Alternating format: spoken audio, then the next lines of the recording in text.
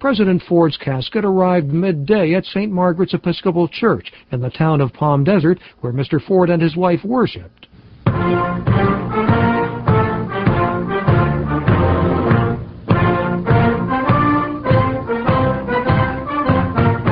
A military honor guard led the procession into the church as a clergyman received the casket.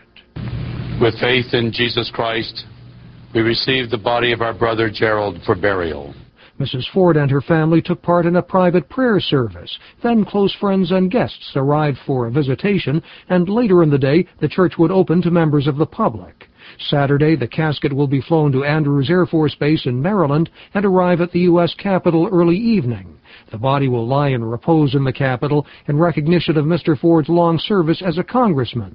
After an evening funeral in the Capitol Rotunda, the body will lie in state until early Tuesday. President Bush has declared Tuesday a day of national mourning, and funeral services will be held that day at Washington's National Cathedral. President Ford will be buried near his presidential library in Grand Rapids, Michigan, following a final memorial service Wednesday.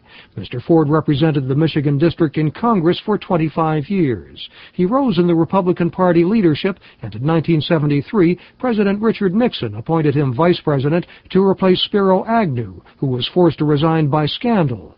The following year, Mr. Nixon himself resigned amid a major political scandal known as Watergate, and Mr. Ford became the nation's only unelected president. He served as the nation's chief executive for 2.5 years. He is credited with helping the nation recover from two major traumas, the Vietnam War, which ended under his watch, and the Watergate scandal, which forced his predecessor to resign.